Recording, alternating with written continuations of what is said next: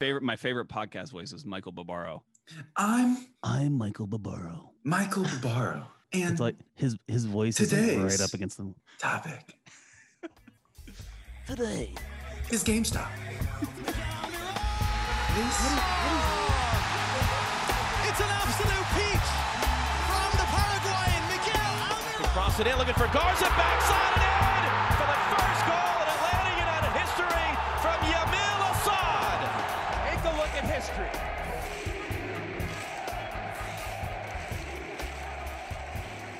Spot Check Final, J. Sam Jones from the Mothership and Dirty South Soccer. Joe Patrick from 92.9 The Game and Dirty South Soccer is over there. Tony Award winner Nathan Lane could not make it, but Joe, we're glad you're here. I've been informed about Nathan Lane that he is a Tony Award winner, Broadway star. We got to get him on the show sometime, though. We'll get him on the show. I mean, we keep reaching out. He keeps saying nothing at all, ever, but we're going to make it happen. Fortunately, I think we're going to be able to fill any dead air without Nathan Lane today. A lot of news, Joe Patrick. We're going to go through that about as quick as we can, and then we got a whole lot of questions from folks. It's been a busy few weeks. It has. We were just talking before the show. Friday night was a glorious night for, at least for me personally. I mean, I know a lot of our listeners here will have been happy with the MLS news that came down that night, that the players and owners had come to a deal, but also Marcelo Zuna signed with the Braves. That was amazing. Love Marcelo Zuna. It's been a great weekend. It's been a roller coaster though, because there's been the ups and there's been the downs. So it's been fun though. It feels it's like transfer season, you know? It feels like it's like getting me going. We're really in the thick of it now. It's everything is fast approaching all of a sudden. I think you need to realize that with the CBA getting passed, I mean, the training camp, training dates, training, everything starts on February 22nd. That's a couple weeks away, y'all. We're on our way. I saw that you put that in the show notes or in the show sheet that we're working off of. And I was like, I checked the day like, oh, that is pretty soon. That is exactly 2 weeks from today. So we're making it. Not next Monday, but the Monday after that, they will be training. And then you got about 6 weeks and the season's ready to go that first week into April. Plus we have CCL coming very, very quickly as well. That starts about that first week of April as well. The draw is this Wednesday. Draw is this Wednesday. We'll have that covered on Dirty South Soccer. And of course, you'll see it just pretty much about everywhere. Since, of course, your 2019 U.S. Open Cup champions, Atlanta United, have vaulted their way back into CCL once again. There was some news as well with some format changes to that competition. Those are coming to 2023. Don't worry about it. Like the international slots, do not worry about that. Are you talking about for CCL? Yep, they changed the format. It's very confusing. It's very large. I was going to say, when these things come across, I'm like, I'll worry about this later. You should absolutely worry about that in 2023. There will probably be like a new competition at that point. There will probably be like Nations Cup. Is that like a thing? Nations Cup will be involved with it. Leagues Cup or whatever it is. We'll have Leagues like Cup, I think, is what's Counties involved with Cup. We'll have Counties like Cup. Tri-Cities Fair Cup. Shout out Arsenal. Golly, man. Lots of stuff. But that's later. We're going to get you right to the now, folks. This is business time. It's business time. I know what you're trying to say. You're trying to say it's time for business. It's business time. Ooh, it's business. It's business time. Starting off with our new business time segment. We're just going through the news. It's the same shit as always. Don't let us lie to you. MLS and MLSPA, we talked about a little bit before. They've agreed to a new CBA tentatively anyway. I believe that vote is going down literally as we record. Yeah, I was going to say, I checked Twitter real quick. I checked Twitter right before I said that.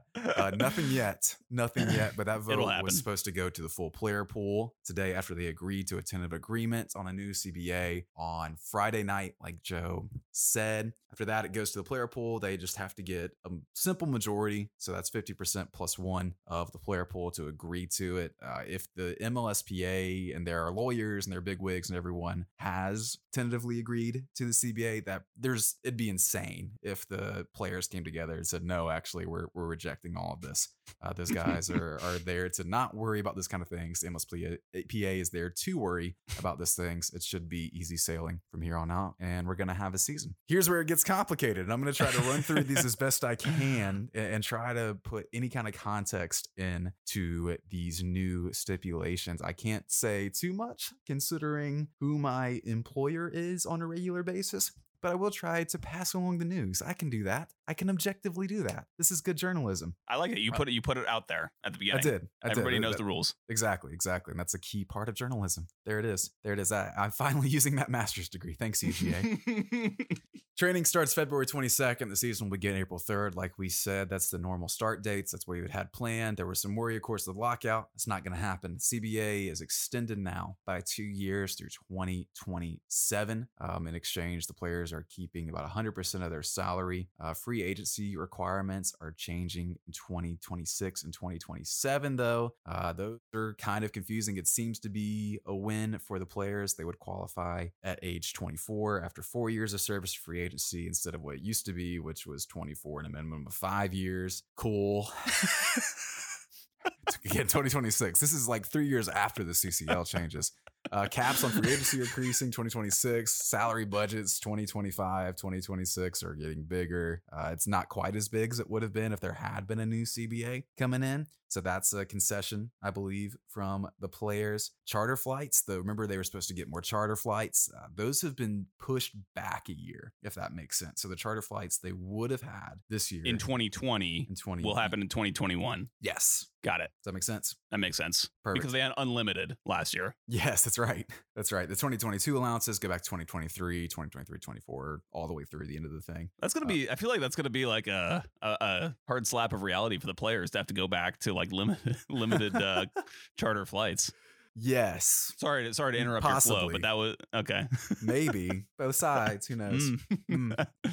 Players are also getting slightly less cut of media rights fees, from my understanding. That's an annual media rights fee that is based on percentages. Blah blah blah blah blah. A lot of that's coming from Sam Stagecall and Jeff Carlisle doing the reporting on that one. We don't know the official terms yet. We may never know the actual official terms. I'm sure Tenorio and Stagecall will have something about it though, and we can pretty much trust what's going on with that. That's our loose rundown.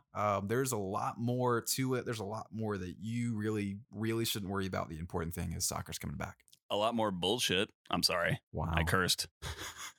Seriously, when I read these things, I have no idea what they mean. I'm just like, if it makes the players happy, then... That's pretty much it. That's pretty much it. As long as everyone's chill, everyone's agreed to it. I think everyone just kind of wants soccer. And again, I can't say too much on that. But you know what? Screw it. Here's what I'm going to say about the CBA negotiations. I'm going to start with. And it's like I've been saying, Joe, this whole time, right? You miss 100% of the shots you don't take. That's exactly right. That was the lesson we all took away from that. I agree. I agree. In more niche news, we're going to move on to a whole lot of stuff happening in Atlanta United world now that we are going to have a season. It's going to be a season with a whole bunch of new players, it looks like. We're saying goodbye and hello to a lot of folks very, very quickly. And first, I think we're going to start with our biggest goodbye of all this offseason, I would think. I think this is the biggest one. Franco Escobar heading back on loan to Newell's Old Boys, reportedly an option to buy, and Matt Felipe Cardenas very much reporting on that. He's been all over it from the very, very beginning. It's a big loss, and he's likely not coming back to Atlanta if I had to guess. Yeah, it's sad. It's sad. I have a whole take on this, though. I want to talk about Franco because I feel like the public opinion about Franco has kind of gotten out of whack based on last season, because last season was such a weird season. Everybody was feeling things. And Franco Escobar is a guy who, even before, let's go all the way back to like MLS Cup, his first season, 2018. He had these big moments, right? He scored an MLS Cup final. Playoff Franco in general. In the play. Yeah, just scored playoff Franco in New York Rebels. Mm-hmm. Yep. So he had all these like big moments, and he clearly earned a spot in the heart of every Atlanta United fan. But when we talk to players, they would say that, the team's form kind of rode and died with Franco, and sometimes his form wasn't great. I think that I just think that the way that people feel about him emotionally is kind of like eclipsing who he was as a player. And I think that while he would definitely be a solid player for Atlanta United going into this season, I think that also he's probably one of your few assets that has any kind of value on the market. And in a time when Atlanta United is trying to really make moves to kind of rebuild this roster and do anything they can to strengthen it, sometimes you have to give up a little bit in order to give yourself some wiggle room to maneuver financially. And so I think that this is just kind of the deal. And I think that if you weren't in a situation like you are in MLS where you are constricted by all these salary rules and things like that, you would just give the player a new contract, right? Like if you were Liverpool and you have a good player, you like him, you want to keep him, you just give him a new contract. That can even increase their value because you then have them locked down longer term. If it was that way with Atlanta United, I'm sure the club would do that with Franco Escobar. But I think that where he is now, you're looking at, he's probably at the end of running up toward the end of his contract. You never want to go into the last year of a contract with a player not signed long term. So I understand the move from Atlanta United's perspective, and I know that it hurts fans, but I think that sometimes we kind of, I feel like he's just been idolized to a point where we overlook his shortcomings on the field. There is so much to be said for giving a shit always, right? Yeah, just for sure. So much in the minds of fans, the perspectives of fans. And, Franco has always been a pretty okay player. And that's kind of been the crux of the whole thing. And when he wavered, it was bad. When he vaulted above that, it was normally in big situations. And those are the kind of things that endear you to fans, I think a lot of the frustration and probably more disappointment than anything is that I think a lot of us were interested to see how he meshed with Gabriel Heinze, especially just from a temperament standpoint. I think as players, they seemed very much aligned in that chaotic, evil mindset, I think is where we'd put them on the 9 squared chart. So, it's a bummer, but I don't think it's the end of the world. You hate to see important players go. You see players that you were attached to go, but this is not one of those things that I think we'll even look back on as like even, Tito leaving, anything like that, Yeah. I think at right back also, it's a position where you can find players who can fill that role to a suitable extent that are going to be cheaper, and just it's easier to find those players. Like there's just a bigger supply of players because the position doesn't really require the same kind of technical skill as you need for some other positions, like where Tito played, further up in the attack. And I think that goes to show, like, that's why Franco is such an interesting player, because he gave so much effort, right? Like to your point, he gave a shit all the time. And that was really that was like the best characteristic that he had as a player. And that's obviously for a right back, that's huge, because the biggest quality you can have in a fullback really is just kind of like their athleticism and their endurance, just getting up and down the field all game. But when you're looking at Franco Escobar in Gabriel Heinze's system, is he a right center back? Is he a center back in a back two? I feel like he's a kind of a tweener. We talk about this in like basketball, where it's like you have guys who are in the middle of different positions. And I feel like Franco Escobar is like that, because he's not a out and out right back, right? He's not like a guy who's going to be whipping in crosses and doing that kind of thing. He's not an out and out center back. He draws lots of yellow cards, is very aggressive. You could be sent off in any given game. And so is his best position as a right-sided center back in a back three? Like that's kind of very specific, and the team would kind of have to be oriented in a way to accommodate that kind of player. So I just feel like, given all these things, that the move essentially makes sense. So it's tough to see him go, but I think it makes a lot of sense. I think it'll make even more sense. We have some questions later about the lineup. And I think once we kind of lay out how things might look under Gabriel Heinze, it'll make a little bit more sense too. I want to add that there are rumors, not confirmed things, but rumors about right back from Aberdeen. His name's Ronald Hernandez coming over. That could be a very interesting addition, and could be a starting addition that has a little more touch on the ball, a little more control, a little more fit Gabriel Heinze's system. Not the end of the world. Not the end of the world. What is the end of the world is that we're losing Eric Remedi as well. That's the shared that's the shared opinion of DSS and Five Stripe Final, isn't it? I mean, Okay, a lot maybe of what we said about Franco Escobar, you could say the same for Eric Remedi, just in terms of the emotional factor. He was with none of the athleticism. He was on the He MLS was Cup definitely winning on team. that team. He was definitely on that team. He did score a goal, but if you'll remember, he yeah. scored it from an inch away. Almost missed too. Almost He did almost missed.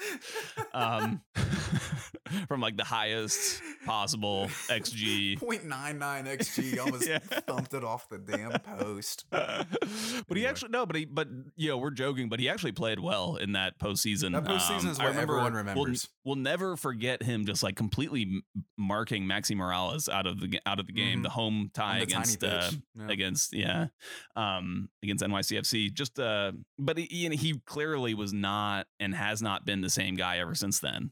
Because the next year you had Frank de Boer come in, who was probably asking him to do different things, had different responsibilities, and didn't really, Frank de Boer gave him a run, but he did not lock down that spot. And what were we saying all 2019? That the team looked way better when Jeff Lorenowitz played, that he was kind of the anchor of that midfield.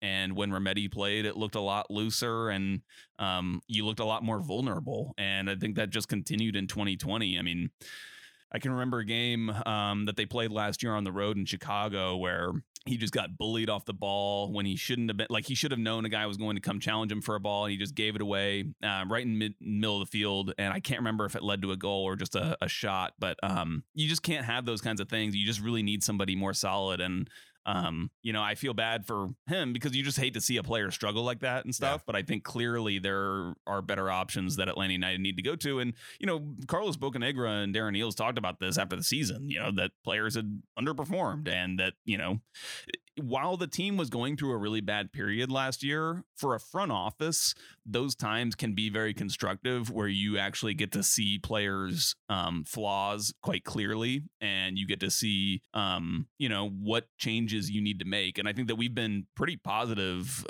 since the end of the season in terms of, seems like the club really has seen those flaws and those errors in a clear manner and are addressing those things. And again, I hate it for him, but unfortunately, that's an area where there's a clear upgrade. I think everyone sees the changes happening and associates it with last year's offseason, where very, very good players were getting sent off, and it seemed like it didn't make a whole lot of sense. This is not that.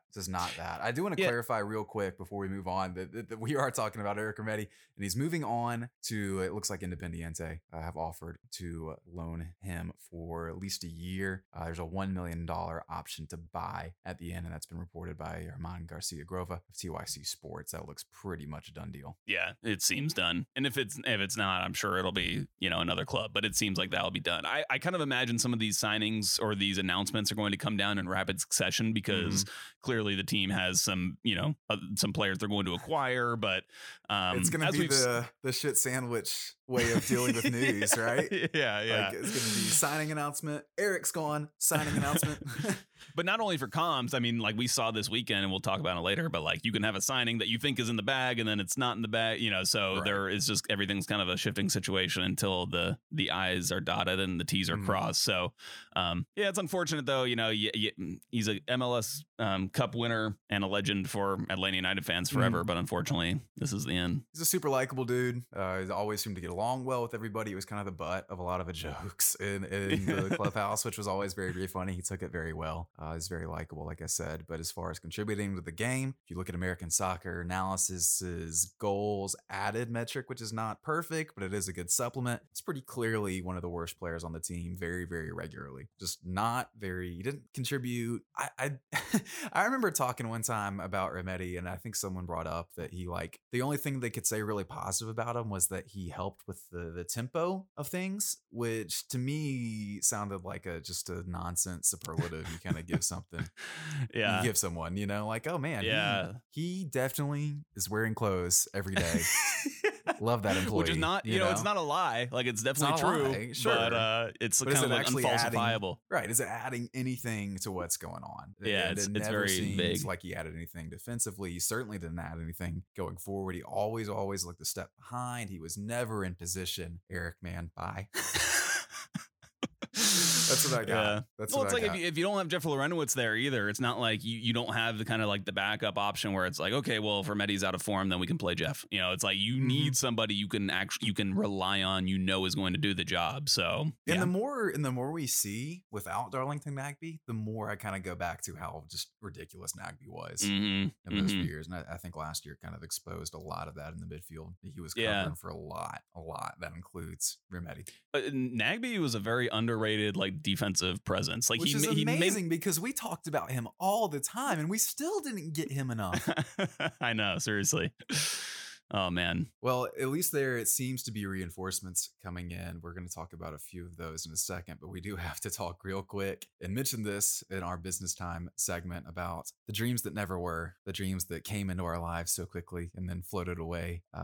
Rest in peace, Atlanta United player Hector David Martinez. We hardly knew you. Really good center back apparently from Defensa y Justicia. Looks like River Plate swooped in and picked him up before we could. Which I mean, there's a larger point I think to be made here that one, analytics and everything else and everyone involved with the situation seemed to indicate that he's very, very good. And if we had gotten him, it would have been an excellent addition. Obviously, River Plate thinks so as well. But it seems that overall this offseason, the assessment of talent is getting back to a place where it seems a little more like the pre-Frank de Boer days. Yeah. You look at the advanced analytics and, by every measure, or at least the people I've talked to that are kind of in this world, they loved this signing. Toyota Football, I'll just call him out because our listeners will know who he is one, like he was just ecstatic about this. And I typically trust him when he says something like that. So yeah, it's like, I mean, I have not been personally like scouting David Martinez or anything. But yeah, it seemed like a great signing. Seemed like something that like kind of just a perfect fit too for what Atlanta United needed on the back line. But yeah, we kind of got rickrolled there, didn't we? We did, but it's not the only move we're making. And it seems like they have another player coming in who can also play the center back position, but may fit in very, very well in a deep lying midfielder role, especially if we think about Gabriel Heinze and his tendency to drop a midfielder back in possession, turn that formation into 3-4-3. Santiago Sosa looks like he's on his way, very much is on his way. Let's be real. Yeah. To Atlanta United. Dude has already done an interview, like a man on the street type interview. It looked like local news. It was a Harry Redknapp car, rolled down the car window. Exactly. And they're like, "Where are you going?" He's like, "Well, Atlanta." Bye. Okay, cool. Let's do it, Santiago. He's a 21-year-old deep lying midfielder. He's coming from River Plate, and the best part about that is the River Plate folks were freaking out that they were losing this guy. Seems to be very, very solid. Could theoretically fit in as a U22 player under that salary cap stipulation, which allows us to bring in players for a big amount of money and not have them count as DPs for whatever nonsense math you want to do there to figure that out. But good news is he shouldn't cost too much as far as that goes to the salary cap. It could be a pretty decent transfer fee though. Yeah. So you talked about, I want to talk about the tactical aspect of this. You talk about he's a guy who could potentially be the one who drops into the back line to create the three. Like we saw that under Tata Martino with Jeff Larentowicz. Like, so people will be kind of familiar with what that kind of rotation or that kind of movement looks like. That was mainly done in 2017. They started doing that before they just went full on back three in 2018. But I think that Santiago Sosa, just like in the brief amount that I've kind of seen of him on YouTube and things like that, he seems like a player that also likes to get forward as well. And when we look at a guy like him, plus a guy like Franco Ibarra, who we talked about on the last show, to me, that feels more like a double pivot, two central midfielders, neither of which is kind of like there's like, you can picture it like a triangle, and it's like as the point at the base of the triangle where you have like the anchor man that would be dropping in with two more central midfielders who want to push further up the pitch, or is it like a triangle with the point at the top where you have like a full on number 10 playing behind two more central midfielders? And that's the way I'm kind of feeling about this when you look at Sosa and Ibarra. If those guys were to play together in a side, they seem more like a double pivot-y type of thing. And I don't know whether that means that they're going to play 4-2-3-1, which is the way like a lot of teams play with the double pivot, or you could use, you could play with the back three with those two in central midfield. That would probably be like a little bit more defensive approach if you were going up against, an LAFC or something like that. So It's interesting the way that the group is shaping up. And I do think that when you combine those two guys with, we know that they wanted to get David Martinez. So if they wanted to get David Martinez, it means they wanted to acquire another center back. Yep. And then you would have a center back grouping of Robinson, who we know is going to start, and then Meza. Won't he start? We don't really know. But then this guy would have started. So like, were they kind of aiming for a back three? I tend to think that they were, based on the fact that they were so interested in signing Martinez. So it'll be interesting. It'll be interesting to see how these players are incorporated into Heinze's system. But clearly we know that either it's going to be a back three or we're going to have a back four with one of those central midfielders who's going to be dropping in and just creating that kind of passing link in the back line. I want to go back to real quick just the quality of the player in general. And it's clear he probably will have the ability to do this just based on who was after him before. Everton, looking at him in 2019, had some success at the U20 World Cup that summer. It was a roughly $15 million move was rumored for him to go to Everton, Santiago Sosa. So, I mean, this is a big one. This is a big one. And it's hopefully the solidifying thing the midfield has desperately needed. And with Ibarra coming in, this is looking pretty solid. If you think about even just a three at any point, even if you did that 3-5-2, there's still going to be that central three go along with the wing backs. You've got Ibarra, you got Moreno, you got Sosa, and that sounds on paper like a very, very, very, very, very solid midfield. Yeah, I love it. I love what this club is doing right now. Like the signings I want to say that we joke and confirm this in the Slack a few days ago. I posted like what I thought would be the starting 11 for this team and went, still sucks. Still sucks. And then a few days later, everything started rolling in motion. And now I'm looking at it and go, hey, wait a second. This is Columbus, Toronto level right now looking, it's encouraging. At least could compete with those teams for sure. And what I really like about these moves, and part of this is the fact that it seems like these players are kind of like potentially U22 players that could fit into that rule, which is that this team is just so much younger and more full of life. They've got so much more to look forward to. They've got so much life ahead of them. But seriously, like, I mean, there is something to that, I think, in terms of just like getting some more energy in midfield. It just felt like to me last year when you were alternating between Eric Remedi and Jeff Larentowicz in midfield, and like you just had kind of these. It felt like kind of stuck in the mud to an extent. Even Mateus Rossetto, not the oldest guy in the world. I think he's 25 years old or something like that. But not like quick, not really that kind of player that we're seeing the team sign now. So it's just really good to kind of see that energy coming into the team, which I think is something that was desperately needed. Absolutely. Like you said, the age is interesting because it's clear that these guys aren't long for Atlanta United. And it's interesting to see that kind of philosophy trickle down to different positions now. I think at the beginning, we were only used to seeing the attacking players come in as guys who could potentially, come from South America, then move that path to Europe. And now it really seems like it's starting to actually move to other positions. There's other positions that are kind of taking on that same feeling. Well, I want to touch on this because we talked about it a little bit before, but with these U22 signings, it really is a smart move by MLS. I gotta applaud the league on doing this because it really gives teams the flexibility to go out and actually spend money and really invest in good players that you can actually sell on for really good value and really good profits. Like when you're restricted to buying players who are, I don't want to call anybody out. Let's just put it like LGP, I think was signed for like $300K or something like that transfer fee. And so you kind of luck into a situation there where you get like a player who's going to be good in MLS, but he was kind of on the not on the outs, but he was at Estudiantes, which is not the biggest club in the world.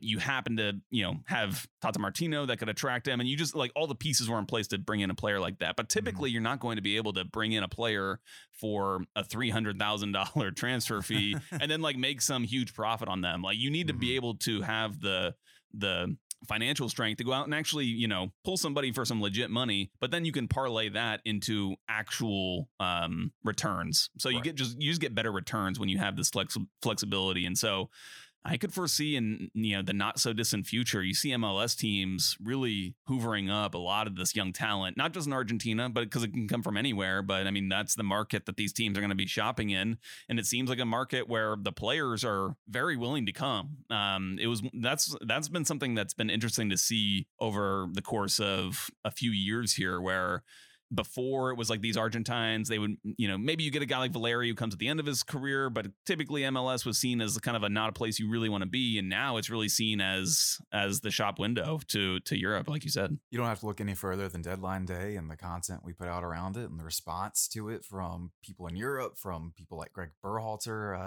Any of those folks are looking at this and seeing that MLS is a league that is developing talent and European teams are taking notice. And that's a positive feedback loop. It keeps going and going and going. And Joe, I think you're spot on. I think eventually we're going to see more and more folks like that brought in. However, sometimes you have to bring in folks who do not fit that profile at all whatsoever and are confusingly still there. Welcome, Cubo Torres, back to Atlanta United.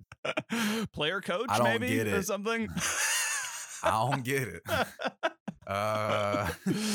He is back. But there's a log jam in front of him. So he's going to be on the senior minimum salary, which means that he will not count against the budget at all. Right. Like not even that salary will count against the budget. He's on I forget what it's called, the off budget roster or something, like the supplemental roster, I think is MLS the name is of it. great. Something I love like MLS. that. Oh man, but yeah. So Kubo's back. I mean, to be fair to him, if you're judging him based on last year, it's really tough because he was coming into the team from not playing, and it was just very hard for him. He was injured. I forget what he hurt, maybe a knee or something. Not long into his playing day, into his actual playing time in Atlanta, and just never really gotten a rhythm. So he is younger than any of us expected. Who knew that? Right? That was the breaking news from that signing. Was that everybody actually found out how old Cubo Torres is. Amazing. Like I said, there's a lot. Sandro Lopez, of course, Joseph, and then Jackson Conway. If Cubo Torres gets more minutes than Jackson Conway this year, I'm going to feel very frustrated by that. Yeah. As someone that really believes in playing the kids and wants to see Jackson Conway do well, which we think he can. Someone had a good point where it's just like translator. There's a translator on the field. Absolutely. You can never have too many of those. So absolutely. And again, with this stuff with him working with the academy kids, it's kind of similar to the Sandro Lopez signing, in my opinion, where it's like you're getting again, an old player. Cubo Torres is 28, so he's not nearly as old as Lisandro Lopez, but he's a player who can help you in ways that aren't necessarily going to be between the lines, on a Saturday. But he can help in other ways, and especially if he's not counting against the budget, then like for me, when I first heard the news, I was like, whoa, what? And then when he's not on the budget, it's like, okay, that makes a lot more sense. Yep. So he's back. There we go. It's just one more roster thing. Not too much to worry about. Adam John does leave as well. I don't know if that happened before we did a show or not. I can't really remember when it happened. It seems like it's always been that way. Who really knows? We have some other players to welcome back too, though. Kevin Kratz. People were like stoked for Kevin Kratz, baby. Like, what? Y'all are weird. I underrated the Kevin Kratz love. Honestly, I did not posted know it was one so thing strong on the site. I mean, the flow of quote tweets and like love and comments coming out today, it was like we had brought back Almiron. Like it was weird. It really was. I mean, but like think about it. It really is the like tell your best 2 jokes, then get out of there philosophy, right? Kevin Kratz came in, played like 5 minutes of every game, kicked in 2 free kicks, and everyone went, "That's my favorite player." Yeah, that's it. That's pretty it. much That's all it. he had to do. You love it. He's working with the academy kids. It looks like. I'm sure he's teaching them free kicks and all sorts of fun things. Kevin Kratz, welcome back to the organization. Super, I love Kevin's time. I do want to say that Kevin Kratz was just an awesome dude. Love talking to him. Yeah, he did one of my favorite interviews that I've ever been a part of, honestly, like media sessions. It was of MLS Cup week, and he was just talking about what it was like to experience playing under Tata Martino, and it was fascinating because he's a guy who, German, comes from that kind of European style approach to the game,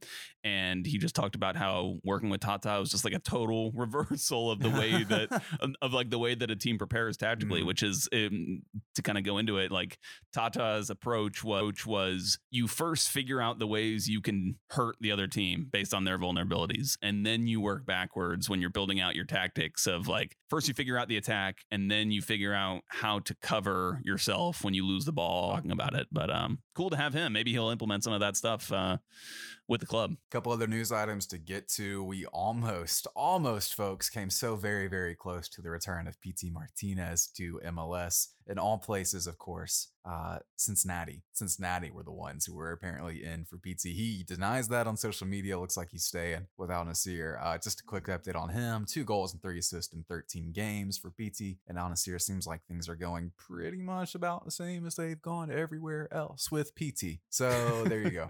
There you What go. are the chances they had a deal and then he like Googled Cincinnati, Ohio, just like check it out, Skyline Chili. and it was like, oh, I'm fine here. I love it here. It's spaghetti? No. Then left. That's the whole thing. One more final news item. Atlanta United announces the only team to get a third kit, which is very, very funny. It's rumored to be maroon. There you go. That's all we really know about the third kit, but hopefully there's some interesting designs coming in. Do want to plug a quick story I did on Philadelphia's new uniforms, where they brought fans into that entire process. Thought it was super interesting. Had them sign NDAs and everything like that. Hopefully Atlanta United maybe can get on that same kind of path where they really get the folks, the fans involved, and making those kind of decisions. Could be a lot of fun. That's on MLSsoccer.com. That's on the mothership. And that is business time done and dusted. Ooh. To the questions after a quick break. And before we get back into the show, did just want to shout out once again our partners at Lucid FC for bringing you this episode of Five Stripe Final. They've got a new shop out in Buckhead. It's right behind the Whole Foods there. The address is 3209 Paces Ferry Place Northwest, if you want to write that down or Google it or whatever. But I cannot wait to see what they get done there, because I think that shop is going to be experiential, to say the least. These guys are really creative, and I think that it will be more than just a place to sell clothes. So that will be really cool. But you can obviously also order from them online at lucidfc.us. They've got their new Spring-Summer 2021 collection out now, which you can buy right now online, called This is a Modern World. It's really cool stuff. The collection brings nostalgic, psychedelic party nights of the past to the new modern lifestyle. I've checked it out on their shop. It looks really cool. The products on this line will be sold exclusively directly to you on the Lucid FC website. That's where you get it. They've got unisex sizes from extra small to extra, extra large, and price points from $8 to $380. So there's something in there for everybody. And it is just launched, and it's really cool. Definitely would recommend everybody go check out lucidfc.us and maybe pick up yourself some Modern World clothes. Wow, what a break. All right, you guys had questions, and we're going to go through as many of them as we can. I think we had like 40 something responses at this point. Goodness, y'all. Wow. Y'all it's the only time we ever like being ratioed. Exactly. And we'll start here with this first one. We did touch on a few of these. We're going to try to get to as many as we can. A lot of y'all asked the same kind of questions, but we'll start with a general question from Red Velvet Stan, Joel Betts, Jonathan, and Greg. All kind of asked the same sort of thing, and Joe talked a bit about it with his idea for a double pivot, but they were wondering if we could discuss our expected starting lineup. And if I had to go right now it looks like Barco, Joseph Dam up top, a midfield of Marcelino, Ibarra, and Sosa, and then a back line of Bello, Meza, Robinson. And then, this is something I want to advocate for. I think Brooks Lennon is the starting right back right now, basically because of how Gabriel Heinz's system works and how it sets up and how it allows the fullbacks to really kind of get forward. Again, it turns into that 3-4-3 possession, sometimes that 3-3-1-3, all that kind of thing, 3-1-3-3, whatever it is. Mm-hmm. And those guys play a lot of role. They're going to have to be good on the ball. Bello can obviously do it. Lennon can obviously do it. I think that's the most effective option right now. Yeah. I agree with your 11 there. You essentially have like Barco playing on the left and Dam on the right in like a front three. Yep. I would say Eric Lopez is a guy people will bring up as somebody who maybe should be in this conversation.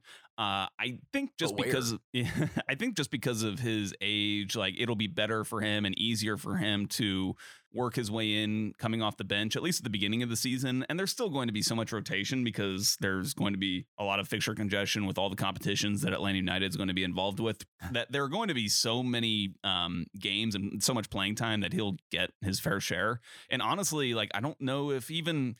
It's a weird question because Gabriel Heinze will not know his best 11 when he starts, when he rolls the ball out there for the first game, the second game, the third game. He probably won't know until the very kind of end of the season what his best lineup looks like. So it will be interesting. And I think that what's fascinating about this is that all these guys have chances to kind of work their way in or out of the lineup. But I think that what you have set here, what you just outlined, is I would totally agree with that. I think I would say Lennon is the right back as well. I know Jürgen Damm has been a guy who people have kind of wondered whether not that he would play right back, but would he play right wing back? Mm-hmm. That is a possibility, I guess. But right now, I'm not accounting for that. Like I'm only slotting him in as a potential right winger. So pardon, I've got a siren going past me.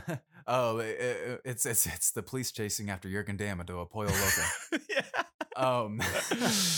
So yeah, we'll talk more about Damm in a second. We had a few questions as well on that, but we have an interesting question here from Jake, who's essentially assuming the same thing as us, that Marcelino Moreno is making his way into the starting 11 pretty easily. Of course he should, as a DP player, but he wants to know about the potential of Marcelino in Heinze's system. Doesn't feel like he's heard too much about it and how he will fit. And it's a really good question. I think that's maybe the part where I'm most unsure of is the midfield central two in that 3-4-3. I know they rotate in and out a lot. It's all about kind of coming back to the ball, rotating in and out, and making triangles that way. It's a very, very fluid thing. But my thought is who will be the guy tasked most with progressing the ball forward from the midfield. Yeah, I think that's right. Yeah, especially he's a guy who can really carry the ball. We saw that when he first came into the team. Like he can do is very Almirón-ish in the way that he can just receive the ball, in his own third and just sprint up the field with it, which is a very easy, convenient way to progress the ball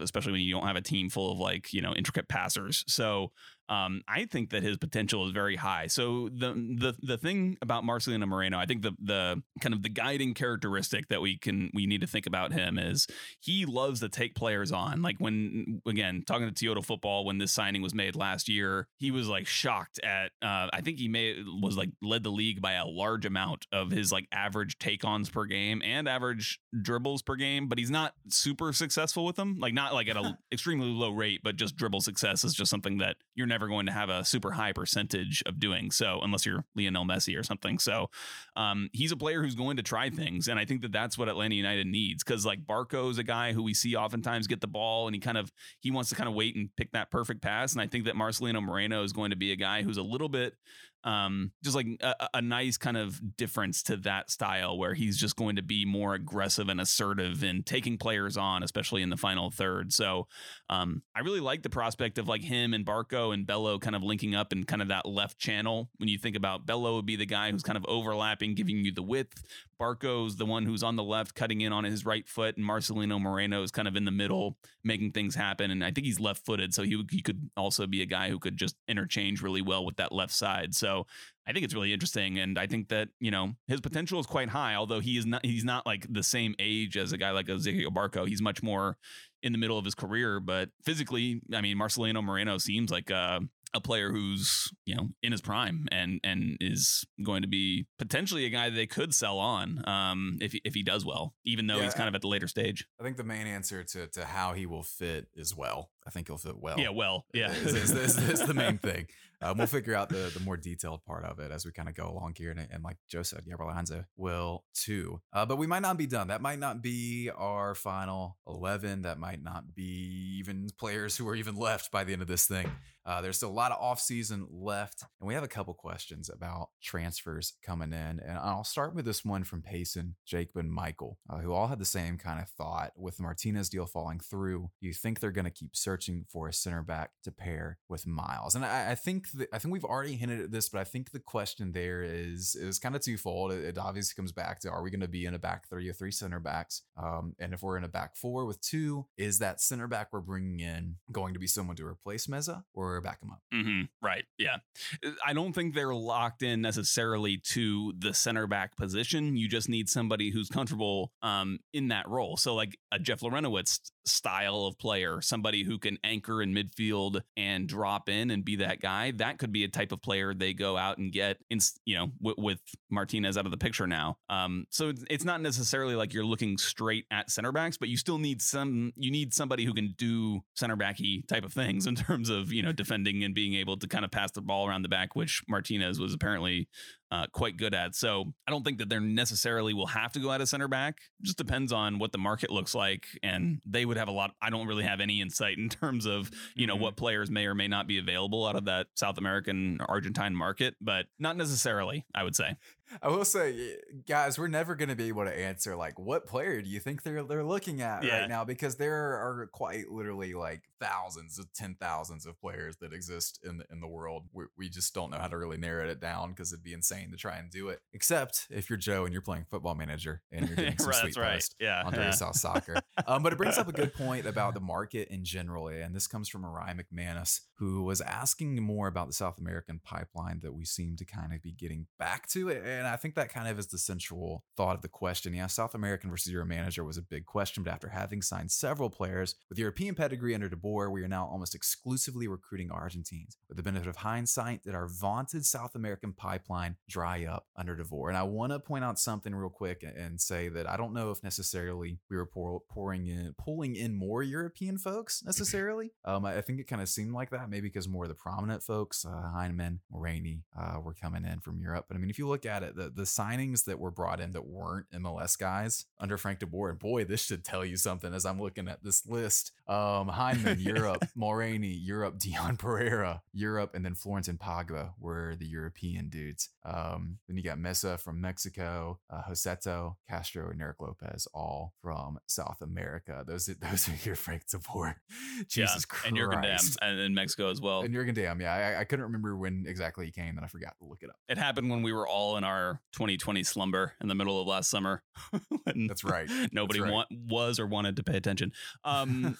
This is, I think, one of the most interesting questions around Atlanta United and the club's history. It's something that I've talked a lot about with Felipe, because, I remember we talked about at Frank de Boer signing, there was obviously the culture clash. And we've talked a lot about this on this show as well. Just kind of like that, kind of the weird culture, the weird vibe. And it did seem like something that the club was making. They were really trying to decouple themselves from being tied to this Argentine talent pool, both in terms of the players and the manager, I would say. They wanted to kind of broaden their horizons, expand their network in both players, coaches. We've seen that they've done this deal with Aberdeen in Europe. So they've done these different things. And I think that what we're seeing is this year they're going back to they're not as concerned about that aspect of it. It seems like they're much more focused right now on just acquiring the best talent for the best money. There aren't these other considerations involved. And so that's kind of where I'd leave it. I wouldn't say that the South American pipeline ever dried up. I don't know if that's the way I would have phrased it. It was a conscious move to go away from it, is kind of how I understand the situation. And now they're going back to it. Yeah, I'm generally not sure how much of that is on De Boer. Yeah, and how much of that is just missing on Joseto and Castro. If those guys were good, maybe we're talking about how great our South American pipeline stayed under De Boer. Yeah, these guys haven't been good. Yeah, and I think that may be the big thing is I don't know how much, and we don't know yet how many avenues having Gabriel Heinze has opened up into better South American players. We're assuming that's going to improve though, and it seems to be the case with who we're targeting. And I'm not sure if that's just because of who was identified or because it was completely impossible under De Boer, and we may never know. And it is interesting if you think about it, go back to that video where with the club kind of took you behind the scenes. And I think it was in that video, what I'm talking about, when they were in the airport going down to meet with Gabriel Heinze. Okay. For some reason I thought you were talking about Frank de Boer's first meeting with the team where he asked Julian Gressel a question, and Julian Gressel just stared at him what are you talking about? Anyway, continue. Something about the hunted or something. Yes. But Darren Eales said that they were going down to meet with coaches, plural, not just one coach, which would have been Gabriel Heinze. So it does seem like maybe the manager, if it wasn't Gabriel Heinze, the manager would have been another somebody else from Argentina, which could have opened up doors. Maybe it plays a role, but I get the sense that it was kind of an overall club move to kind of go away from just kind of restricting themselves or constricting themselves to that region. And again, it goes back to the overcorrection thing. They're going to come back from this now, and it's almost certainly going to be some kind of a form of overcorrection, I think, from Frank de Boer, because you have to get the PR back. You have to get that feeling back. And so what you're going to do is you're going to go away from anything kind of even tangentially related to that philosophy, right? You're going to come back and really go after the folks that are going to make people feel warm and fuzzy about Atlanta United again, which are the South American guys. It's kind of how it works right now. And I wonder, talking about that, like, I wonder if for the players, if you know, the ones that have been around for Frank de Boer, where, you know, the reports were that there was kind of like under management to an extent, like there was not as much, like, it wasn't as physical, a lot more time off, not as much like direct instruction and that kind of thing, as to whether like the players will have to deal with a different approach on the field to the way that Heinze will want to, you know, manage this team, which is going to be high intensity, lots of like that kind of thing. So it'll be interesting. Yeah, and again, not to say that like overcorrecting is bad or anything like that. I don't mean it in the sense that like they're going to overshoot the mark and end up in a bad place. I just say that I think they're swinging back the other way. And that's just how it's going to kind of be for at least a second. Anyway, and hopefully going forward, honestly, like you look back to what we said initially with the de Boer hiring, what I remember saying, I remember going on 92.9 after MLS Cup, and the first thing I said was, got to get a South American manager. Just got to do that, right? And it didn't work out that way. So, I mean, we knew from the beginning, we had thoughts about it from the beginning, and clearly it took a risk. It didn't work out. And now we're getting back a little more to normal, it seems like, at least in Atlanta United world. There's still maybe some changes coming, though, and we want to hit on this as best we can, but please keep in mind that MLS roster rules are dumb. No one knows how much allocation money Atlanta United actually has, and we don't really know how any of it works, because they don't know how any of it actually works. So what I want to talk about here is a question from Jake. He asked, what's your opinion on Dam starting caliber, or does Atlanta need to go out and get a right wing? And my thought here is there is a potential world, there's a potential universe that exists where Marcelino Moreno gets bought down with allocation money from that DP spot, and there is a DP spot available to go get a right winger. And I think if you add that in with all the other pieces right now, if you assume that like Hernandez is coming in at fullback and everything like that, if you add a DP right winger right now to this team, that's something real scary. It is. But, you know, it's always nice to like think about the idea of adding an attacking player like that, for sure. But I would say, you know, my counter to that would be that it may not be the best allocation of resources, because you do have Dam. You also have a guy like Eric Lopez, who is more of a creator type. Maybe is a little bit. This is where we're going to disagree, because we don't know anything about him. Everyone kind of keeps going back to Lopez. These opinions are based off of one like 60-minute performance in a friendly, essentially a glorified friendly. So already declaring him borderline starter, all that jazz. Yeah, I guess to your point, like if that is the approach you're taking, then yes, you may not have as much depth there as you think.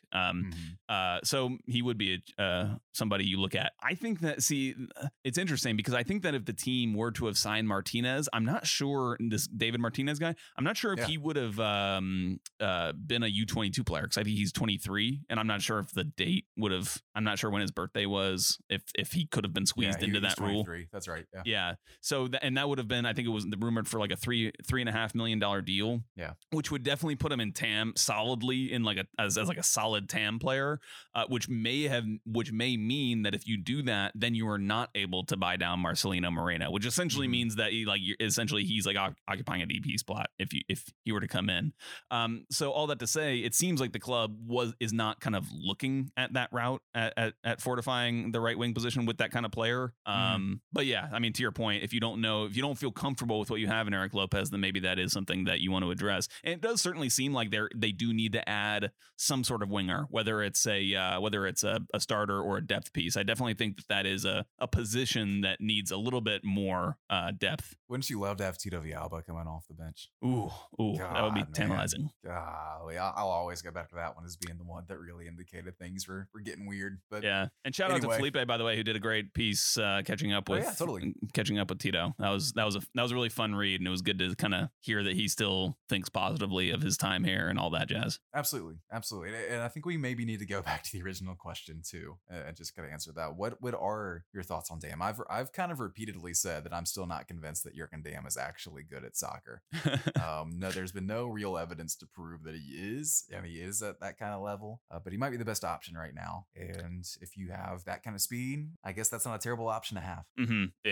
Yeah. To me, he's definitely a very flawed player who will frustrate people like to no end during this coming season. Like, I'm sure people will be like pulling their hair out at times. It's gonna be awesome. Yeah, I know. Seriously, cannot wait for that. Legitimately cannot wait to watch that.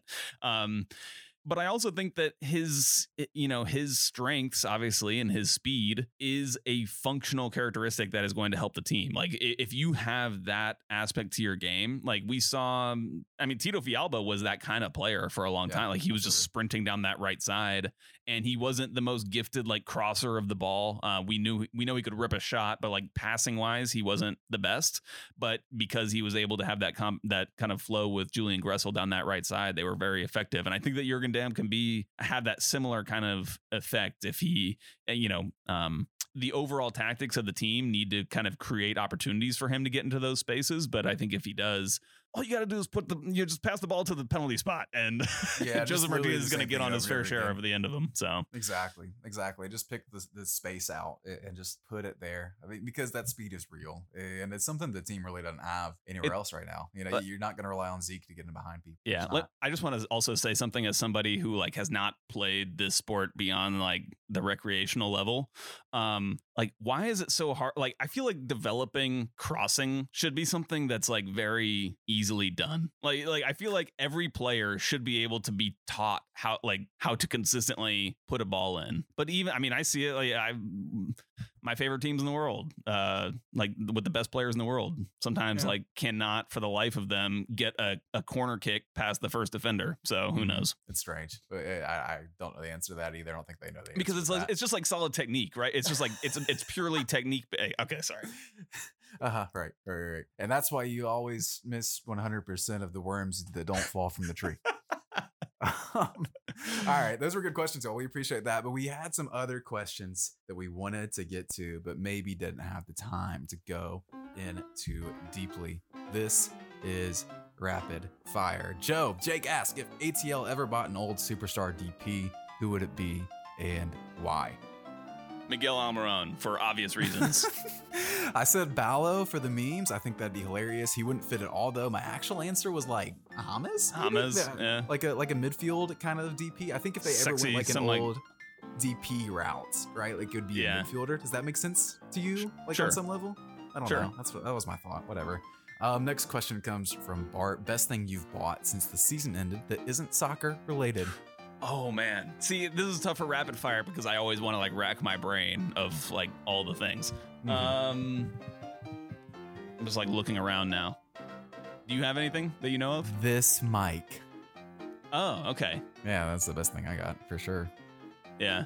I'm thinking 5, more like this like 4, silicone spatula 3. that I got. That is amazing. Old. Dear Lord. All right. Adam asked, Georgia Clemson prediction. That's all the way in September. Adam, I think Venables game plans and shuts down Georgia's offense. Georgia loses that first game, but then goes on to the SEC championship after all that, and then loses to Bama. Go Dogs. Michael asked, best interview on the team. It will always be Joseph for me. Joe, your thoughts? Joseph. It's definitely Joseph. I feel like we need to have we need to have number 2 here.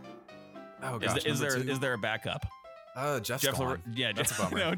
We both are like just gone. That's why this is an interesting question. Man, Jurgen? Maybe Jurgen. We like him a lot. That's something we didn't mention in our Jurgen Damm segment. He is super likable, and he like lives for Atlanta United now. Apparently, he's going on like Mexican radio stations and talking about like, man, if they get him a salary cap, Atlanta United come down here and kick your all's ass. My dad could totally beat up your dad. I don't pay attention to like Instagram or TikTok or anything, but somebody posted a picture or a video of him like shopping. He was like at a grocery store. He's like at a Publix or something, and he's in his full Atlanta United like training gear. The Atlanta United mask, like he's like, that's definitely like that's an Atlanta United player. Always be pushing the team, always be hustling. Brooke asked, for those of us who have tuned out of soccer and sports in general for the pandemic, what's the too long, didn't watch synopsis we should know going into this year for Atlanta United? Joe, one sentence going into this year for Atlanta United. Everything was so bad that they realized they had to revolutionize the team. We're sexy again. There you go.